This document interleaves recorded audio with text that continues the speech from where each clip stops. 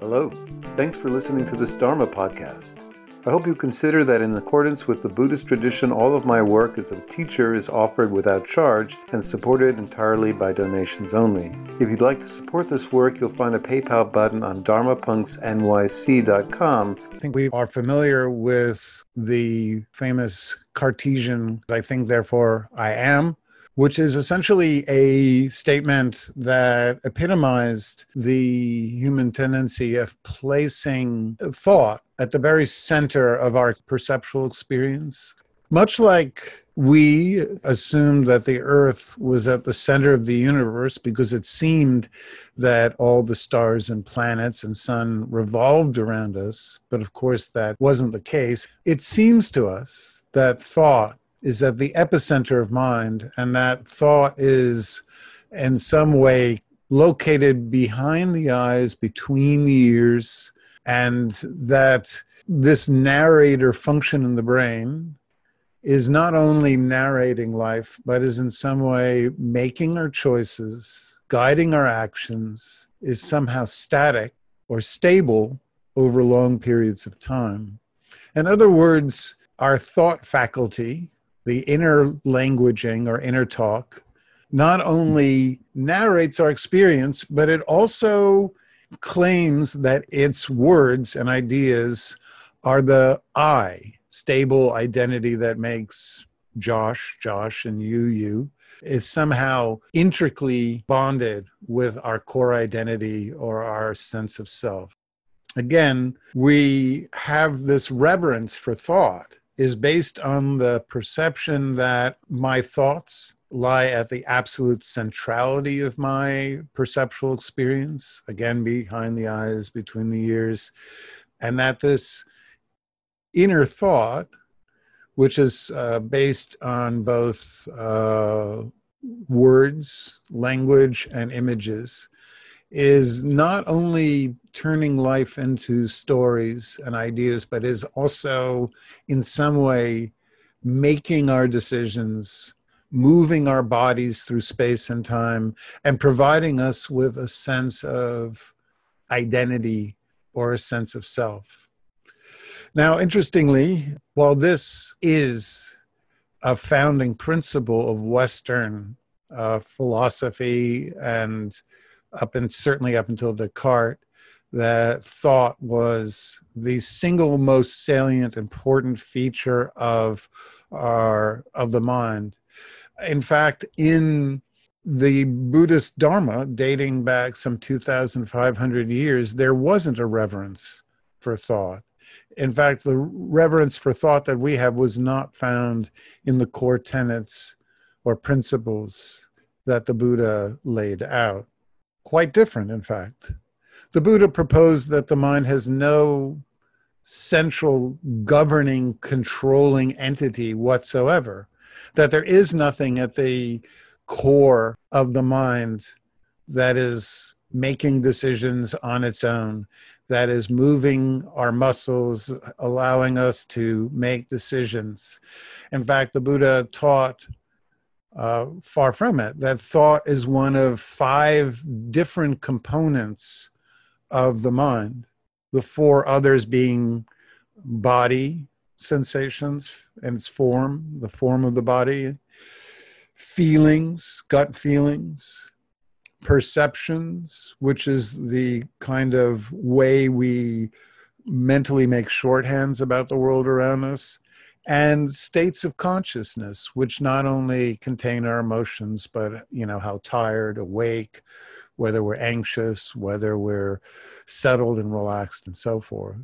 So you have these 5 different components: thought, body, feelings, perceptions, and states of consciousness. I don't know how I got 6 fingers as 5, and states of consciousness. So, and the Buddha, more than that, saying that the mind is decentralized. There's no one element in control or essentially responsible for creating, this sort of governing entity. But he said in this famous teaching, the Anatta Lakkhana Sutta, that there's actually none of these 5 components could possibly provide us with a lasting, stable sense of self or an identity.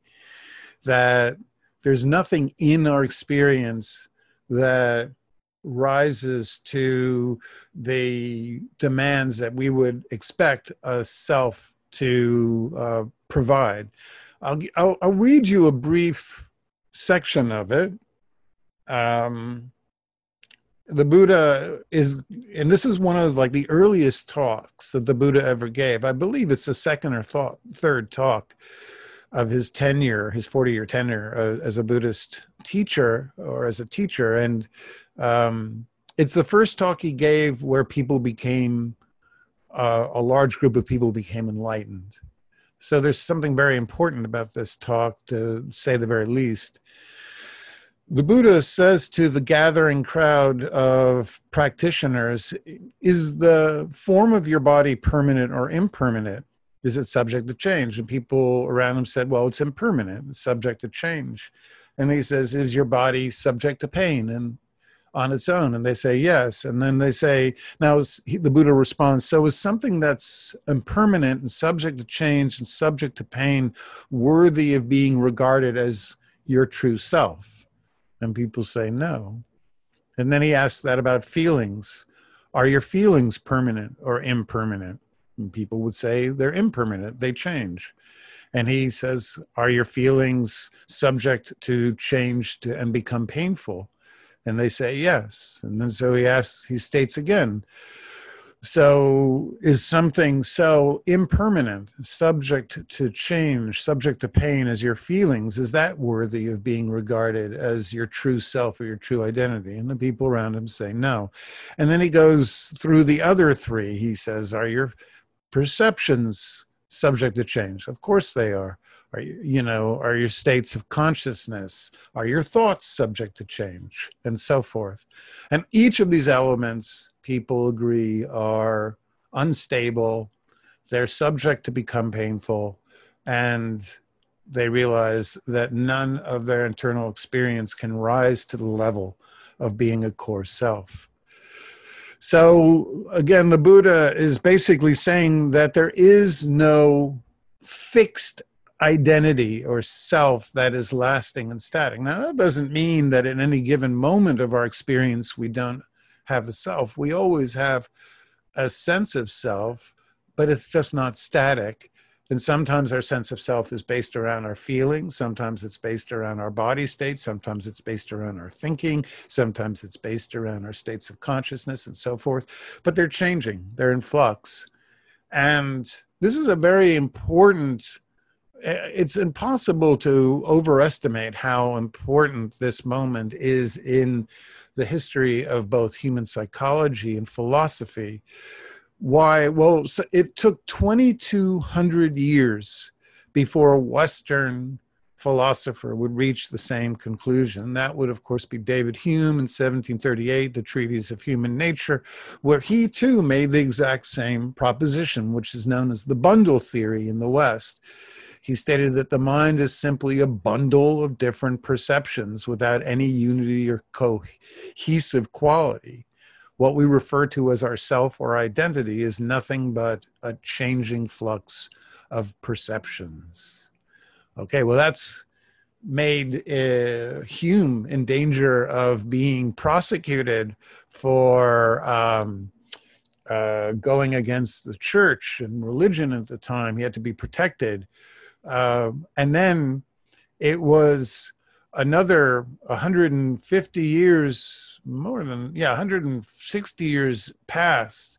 And then the American William James, in his James Lange theory, notes about 130 years ago, back in the 1890s, noted that many of our behaviors and our emotional impulses actually occur before thought. In other words, it's not our thinking, our inner chatter, our consciousness and our thoughts that are governing our movement and behavior, that a huge significant portion of our behavior is actually activated by unconscious or subconscious principles. Another 10 years passes, and then Freud, with his publication in 1900 of The Interpretation of Dreams, notes that the mind is actually driven by core unconscious drives that predate our conscious ego and influence us to no ends and are constantly breaking through the repressive defenses that we have, and that our conscious ego is nothing but a construct that steers our drives when it works to successful outlets. So, for instance, Freud taught that we're all born with aggressive drives and libidinal drives, and that if everything's working appropriately, those drives are very, very much trying to break through, very often seeping into consciousness through Freudian slips and dreams and all that. But if our egos, our consciousness is doing the job, it steers our aggression into healthy outlets and our sexual drives into healthy outlets.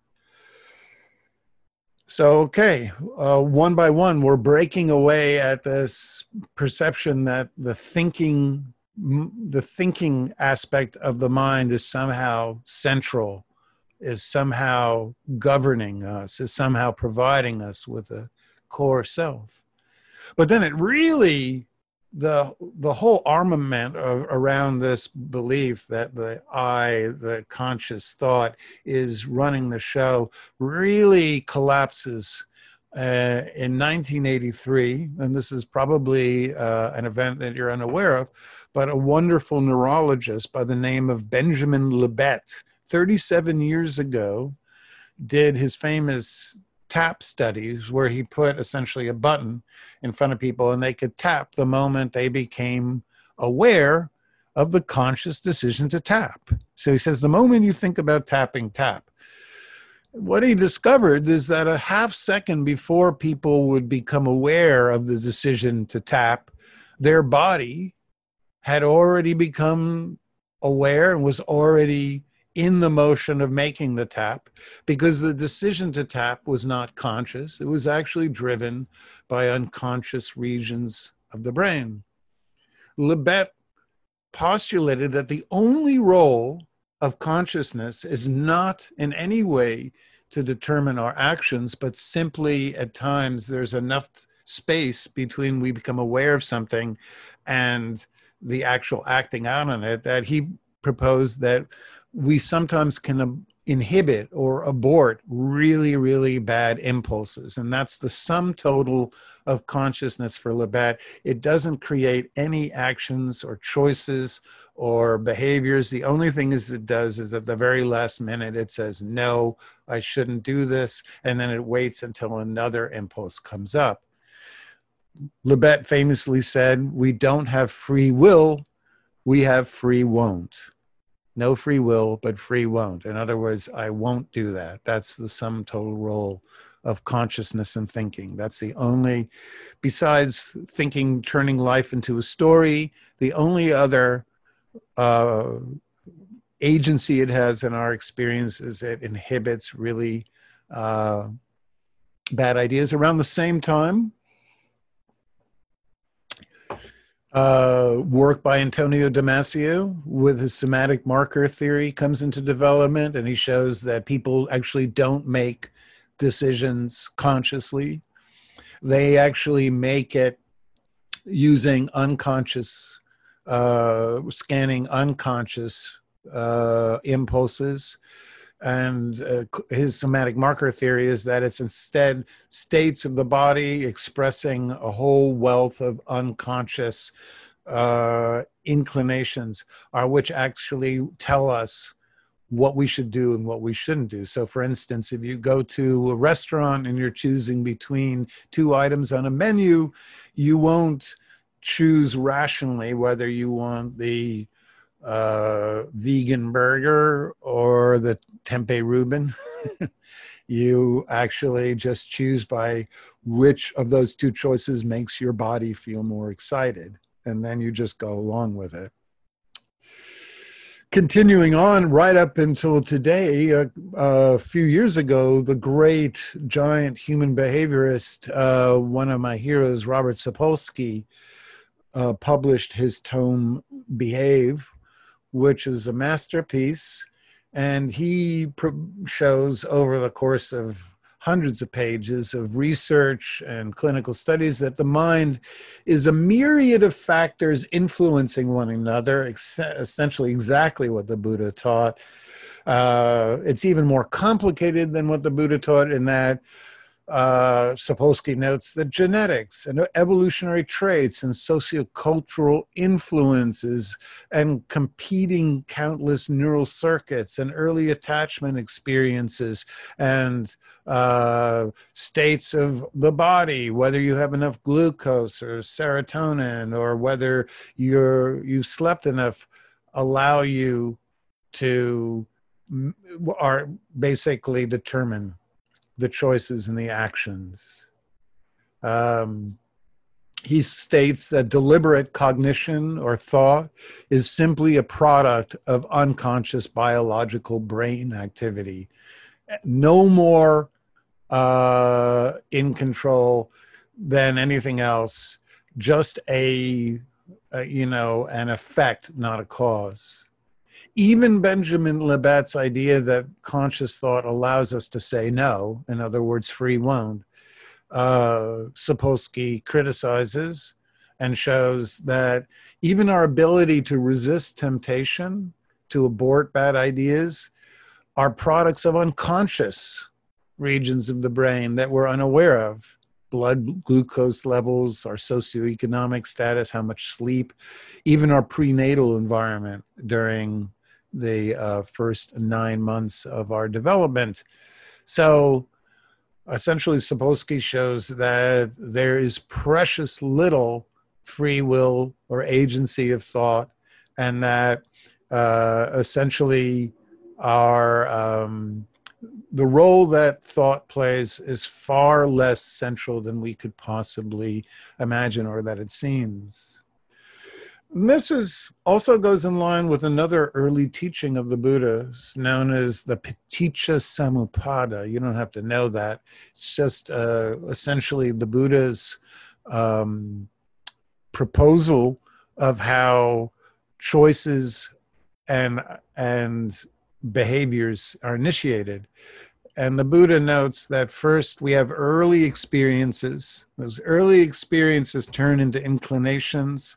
When we make contact with certain situations, we have feelings. All of this is unconscious. These feelings turn into craving impulses. And it's after all of these influences that finally thought arises. That's the last stage. So we're finding this remarkable overlap between the core Dharma and what the Buddha taught. So why is it that thought seems to be so central, that we experience our life as being driven by our thinking? Well, thinking is left hemispheric, as the great neuroscientist Michael Gazzaniga showed. Language is the dominant left hemisphere's primary job. It interprets and explains what is happening. And it uses very, very descriptive language that seems like it's accurately describing. But the one thing that Gazzaniga found was that our thinking is almost invariably, much of the time, wrong. It's guessing wrong why we do the things we do. It's telling stories after we make decisions, trying to say, okay, this is why I made the decision. A classic example, here's a famous study. Misattributed arousal. If you split a group of people into two groups and you ask one group of people to climb eight flights of stairs before they go into an interview, and the other group you say take the elevator, then after the interview you ask them to rate the attractiveness of the interviewer, the people who walked up the stairs will say that the interviewer is more attractive. Why is that? It's the same interviewer. Well, it's because in walking up 8 flights of stairs, their heart's raced. When they get to the 8th floor and they meet the interviewer, their hearts are pounding like they're experiencing desire, and their left hemisphere say, oh, it's because that person's very attractive. Whereas the people who took the elevator, their hearts aren't pounding. They're totally relaxed. And so they are essentially indifferent to the interviewer because it's an interview. It's not a date. This is happening all the time. When with split brain patients, Gazzaniga would tell the right hemisphere of the brain without alerting the left, and you can do this with split brain. You can tell somebody to get up and walk out the room and then come back. And when the person comes back, you ask their left hemisphere, why did they do that? They won't have a clue, and they'll say, well, because I needed to get a drink. And you say, well, did you get a drink? And they'll say, no. V.S. Ramachandran, another giant in neuroscience, showed that, again, the left brain's thinking, its interpretations of why we do the things we do, are extremely unrealistic. In fact, when he found when people have strokes in their right brain, so their left sides are paralyzed, their left hemisphere still works, so they can still think, they can still speak, they can still talk, but they have no accurate grasp anymore on reality. They actually will explain that their paralyzed left hands are not their hands. They're not their, that's not my arm. They will deny that anything is wrong with them. They will become manic and will, because thinking left by its own devices, will become extremely manic and will take on more than it could chew, and it will completely lose any sense of limitation. And eventually people who lose the right brain, the emotional embodied brain, essentially need full-time care. But those that have left hemispheric strokes and maintain their right brain, now these people lose much of their inner chatter, their inner thinking. They lose their ability to communicate through language very often, or much of it. The language that they can use is very poetic and simple. But these are people that don't need full-time care. They can exist very well in the world because they have their entire emotional minds with all of their affects and embodied impulses guiding them. So it turns out that it's not the thinking mind that actually helps us adapt to life and helps us prioritize our attachments. Quite the opposite. It's actually the emotional right hemisphere that sees the entirety of experience, that doesn't break the world down into small little objects and represent it in language. It's actually the less happy and optimistic right brain that actually is making the smartest choices for us. In the work of Damasio, he showed that when people lose their ability to feel their bodies through the ventral medial prefrontal cortex, they lose their ability to make any decisions. It's not their thinking mind. And he said their thinking mind can come up with a million different reasons of why they should do this or that or the other thing, but they'll never be able to choose. Whereas it's the non-thinking part that is actually making their choices. On top of all this, with polyvagal theory, the great Stephen Porges shows that the ability of thought to even play any meaningful role is totally dependent on the state of your autonomic nervous system. If you're not in the very narrow realm of your ventral parasympathetic nervous system, if you're either activated in sympathetic arousal, hypervigilance, or down in the more shutdown, then your thoughts will not help you at all.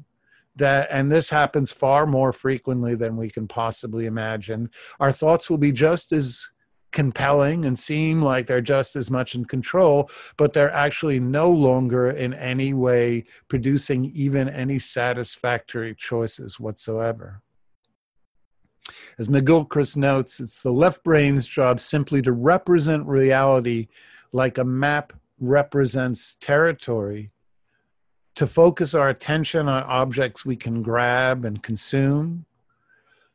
But it actually, when push comes to shove, the thinking, language-based thinking that's denotative and literal, as he would say, of the left hemisphere, pushes us very much in the wrong direction. McGilchrist says, and I have it here somewhere, on its own, the left hemisphere can't understand things. It can't relate to them or the whole picture. For that, one needs the right hemisphere. It's my contention that we rely too much on left hemispheric forms of analysis. By that, he means we think back on end, we try to plan, we try to use schematic, rational thought at times to make our decisions. But ultimately, as we know from the work of so many neuropsychologists, that ultimately all that does is get us stuck in a mire where we disconnect from so much of the inherent wisdom of the non-language-based regions of the brain. Ancient cultures, as McGilchrist points out, employ predominantly or very often far more right hemispheric use of communication. They use images. They use the kind of right brain language as metaphors and prosodies. It's not denotative and literal. It doesn't represent the world. Ancient cultures literally in their communication, in their sacred texts and so forth, in their what they left to us, are simply recreating the experience of the mind rather than representing the world around it. So why is it that it seems that our thought is somehow driving the show? Well, interestingly, Libet and others showed that even though thinking comes a full half second before our impulses, which are unconscious, arise, consciousness plays this wonderful trick. It backdates all of the earlier impulses and makes them seem as if they happen at the exact same time as thinking. So we perceive our actions and our behaviors as being driven by our thoughts, but actually, if you observe people in a clinical setting, you see that all of the impulses start a half second earlier. So it's just a perceptual trick that makes it seem that thinking is guiding the show. When the mind mistakes the map for the actual world, when it mistakes our inner chatter for what's real around us, in the old Buddhist metaphor, it's like we become dogs who, if you point, to a moon and there's a dog, the dog doesn't look at the moon, the dog looks at your finger pointing. And we fall into this idea that the map, the finger, is reality, which is the moon. It's not. The inner stories, the thoughts, the labels, the concepts, all they are representations.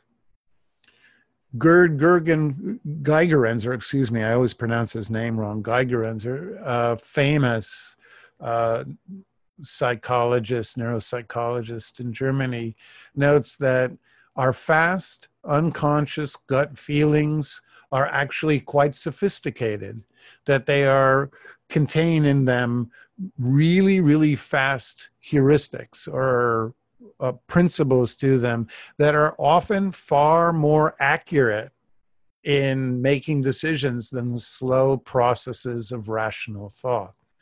In fact, he uses some famous examples. If you ask people to, if you know nothing about soccer, and I said, which team is more successful, Real Madrid or Levante?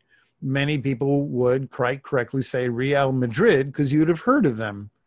Or you might have heard of a team like Liverpool or Manchester United. And you'd say those names because you've heard of them and you hadn't heard of the other team, Levante, but you'd be right, because there's actually a lot of wisdom packed into that very fast thought. If you tried to figure it out, you'd very often come up with the wrong answer. The right hemisphere actually makes decisions based on far more information than our thinking mind does. When people present us with opportunities, we just hear the words they say.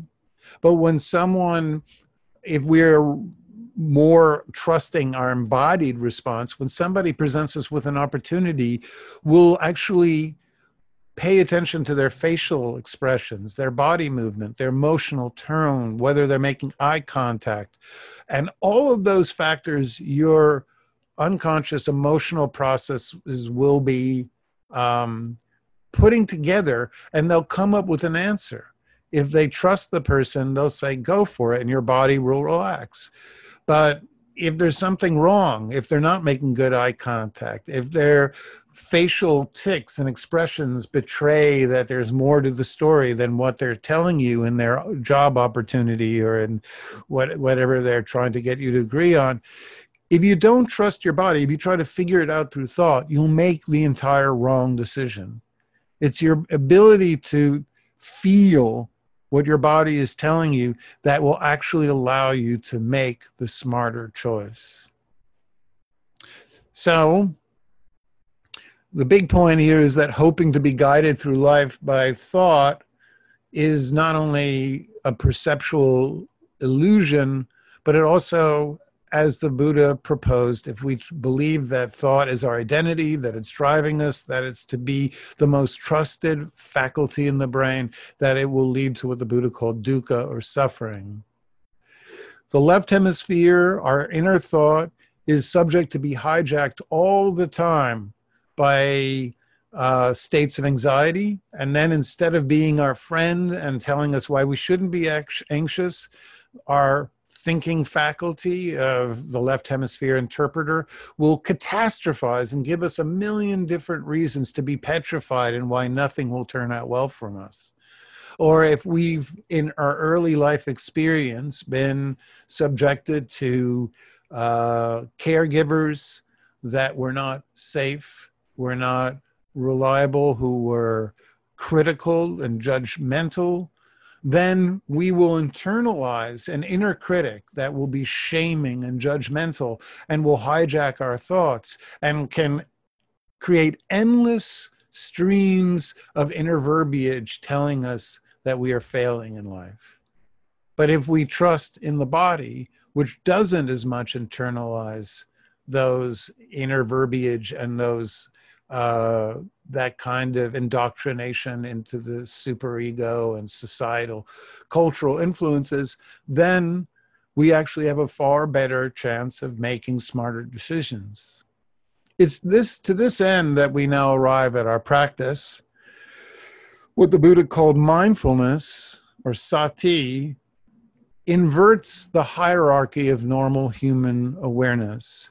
Instead of the normal priorities we have, which is we pay attention most to our thoughts, which is cognition. Then we pay attention secondarily to our emotional states of mind.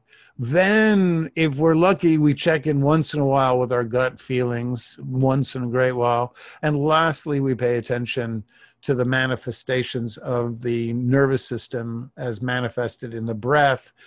How are we breathing and so forth.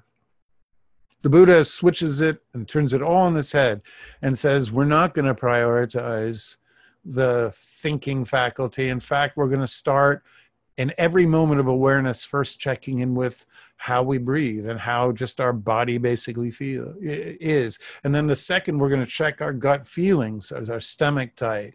Is our chest contracted? Is our shoulders up? Is our jaw relaxed or uncomfortable? And then we're going to check our state of mind. Am I anxious, joyous? Am I tired?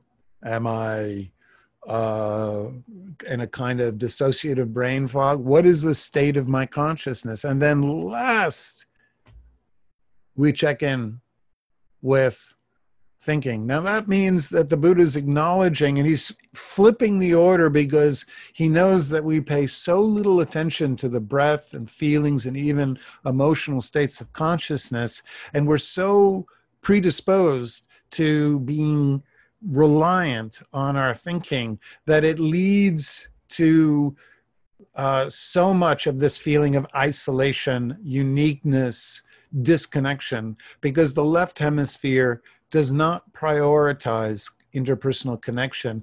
The left hemisphere's sense of self is, I am different from everybody else. When people have strokes in their left hemisphere and they lose language, but they maintain their right embodied, poetic language, negative emotions, experience, they actually have an expanded sense of self where they no longer view themselves as alone in this body, disconnected from others. So this is in many ways the enlightenment that is mindfulness. It asks that we step outside of our Western indoctrinated, imbalanced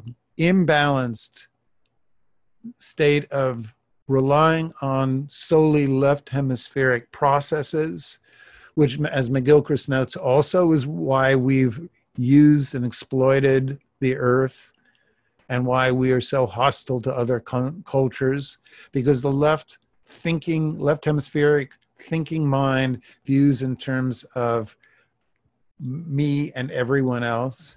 And when we step into the embodied feeling that is communicated to us through the right brain, we are actually connecting with a far greater transpersonal, connected, more accurate appraisal of the world around us.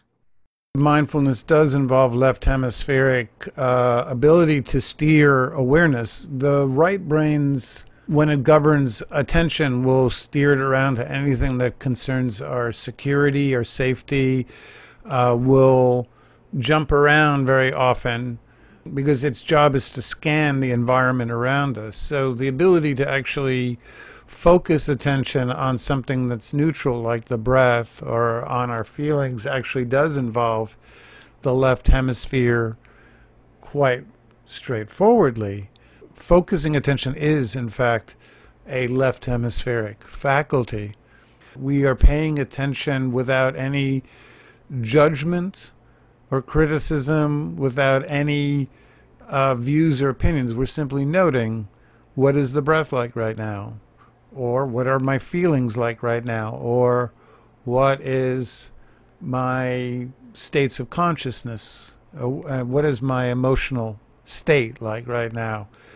That's my Dharma talk. I hope something in it was interesting to you. And now we're actually going to put all of this stuff into practice. We're actually going to do mindfulness so that we can have this experience of what it is like to invert the order away from the overly left-brained, overly interpretive, representational, thought-centric mind. And we're going to move it to a more bilateral place where we can integrate all the wisdom of the body, all the wisdom of our states of consciousness and other facets of our experience. So let's practice.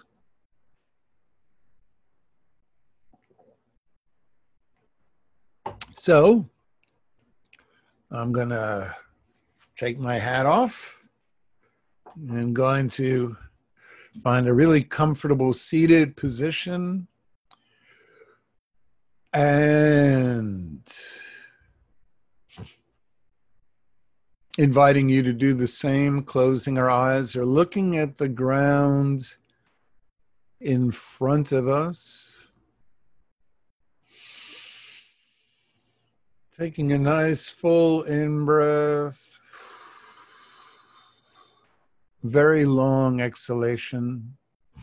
So the more emphasis on the inhalation, the more we are activating, enlivening, bringing energy into the body. The more we place the energy on the exhalation, which is releasing, letting go, we are down modulating the autonomic nervous system. Longer out breaths are more parasympathetic.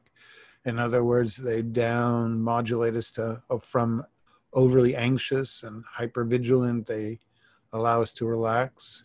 On the other hand, if somebody is in a state of shock, they're in a state of shutdown, what do we ask them to do? We say, breathe deep in. So if you are feeling tired, sluggish, beaten down, out of it, brain fog, then what you want to do is place the emphasis on the inhalations.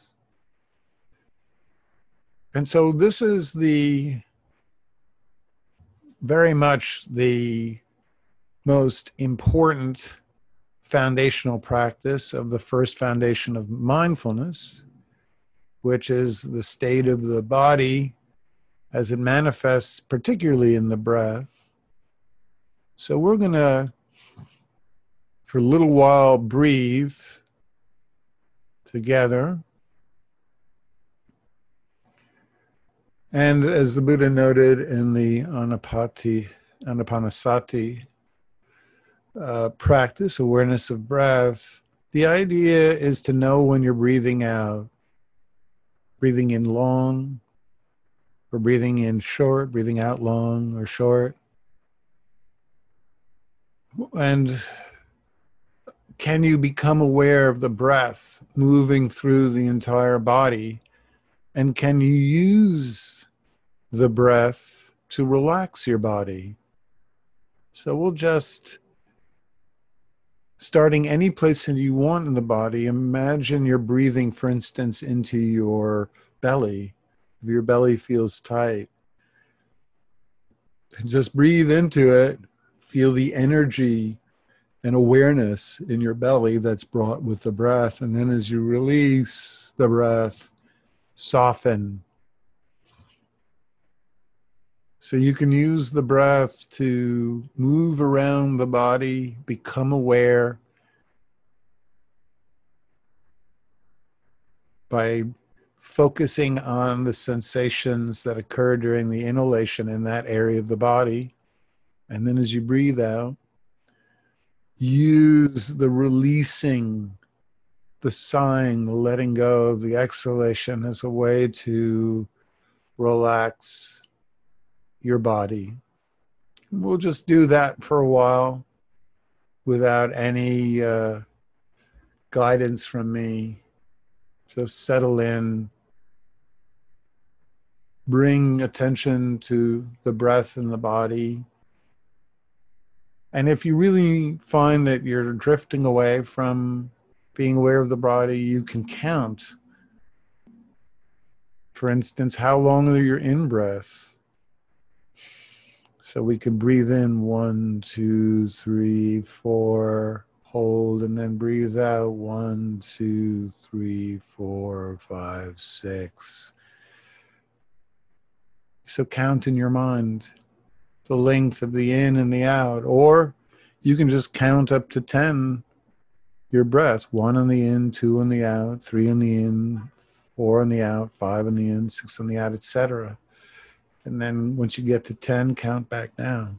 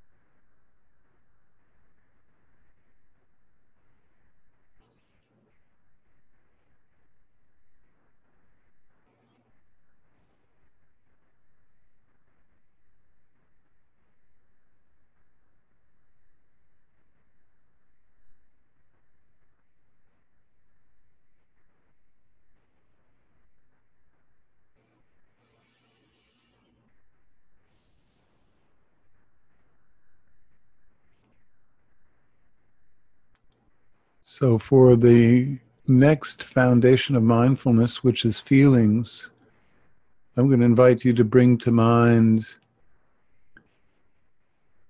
a recent experience that you'd like to process, or an important decision that you have to make where you feel perhaps even stuck. Just bring to mind an image of this recent experience or this important decision, but don't think about it. By which I mean, just hold some resonant static image, but don't allow the inner verbiage, inner chatter, inner talk to kick in. Instead, I just want you to hold something that reminds you of this experience or decision. And for the next bit, we're just going to see what happens in terms of feelings. What do we really feel about this choice or this event in our life? So while you hold the image in your mind, pay attention to your belly. Does it feel relaxed or does it feel tight? Your chest, does your chest feel contracted or opened as the breath move into it easier? Do your shoulders start to tense or release? Does your throat feel slightly tight? Does your jaw clench, or does the muscles on your forehead, do they furrow or release? Do your eyes settle or do they become suddenly jumpy? The front of the body, the cranial nerves, the vagal nerve running down the front of the body. Just be aware while you hold an image in your mind associated with some recent experience or some important choice.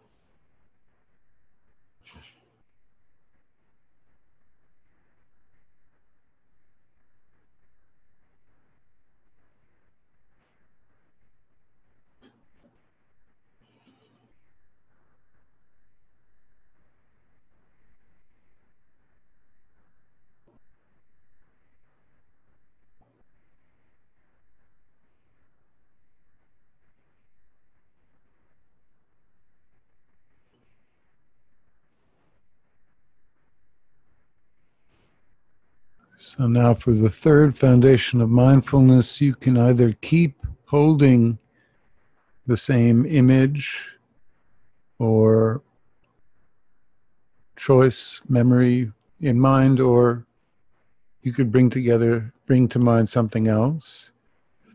But while you hold the image in place, whether new or from the previous second foundation, what I'd like you to do now is become aware of the quality of mind. Does the mind feel suddenly very bright or dark? Does it feel awake and alert or tired? Does it feel expansive or very narrow and confined? Is there a sense of anxiousness and jumpiness? Or is there a sense of contentedness?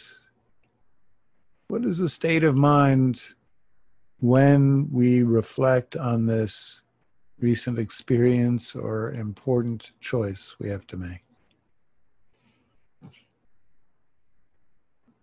Again, not thinking, just connecting with all the other experience besides the nexus of inner chatter or thought.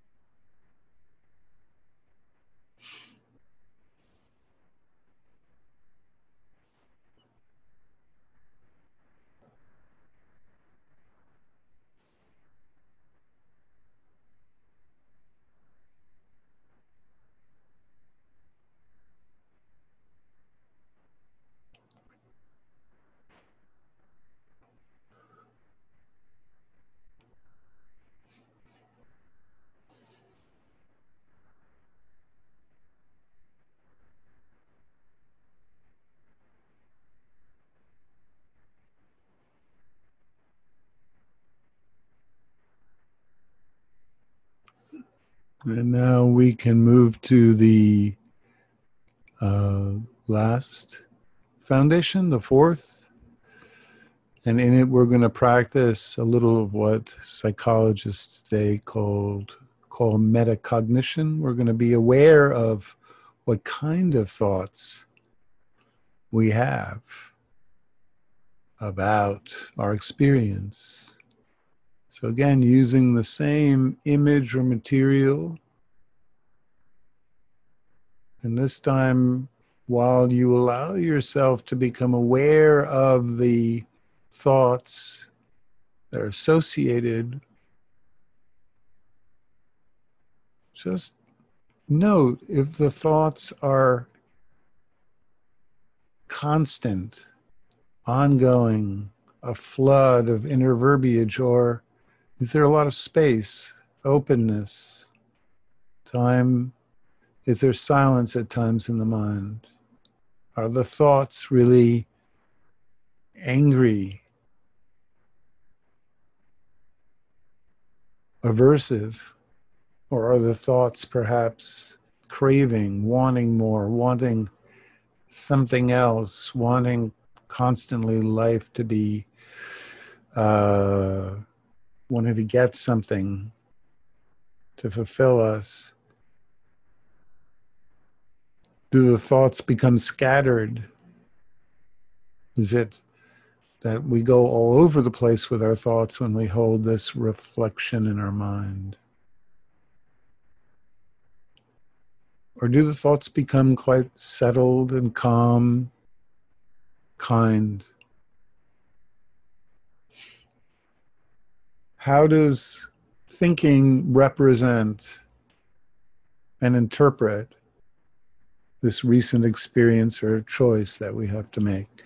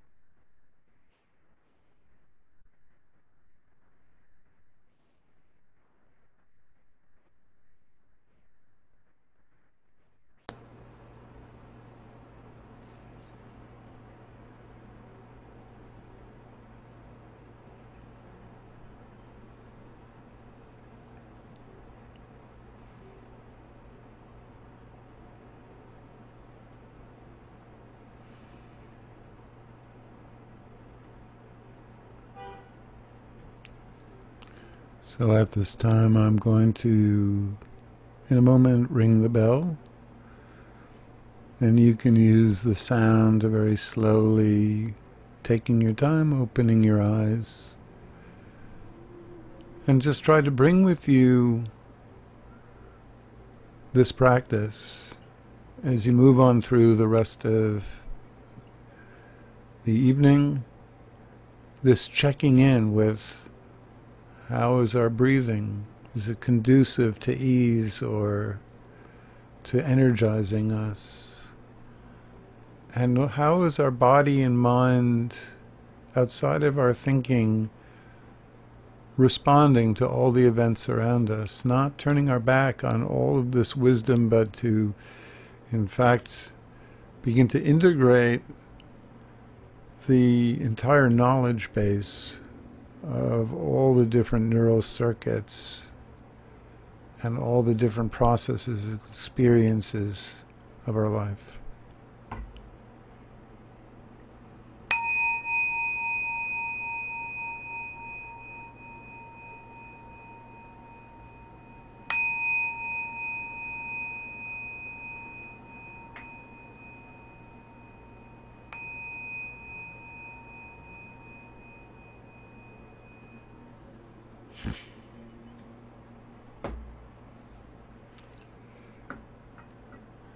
Thank you for listening, and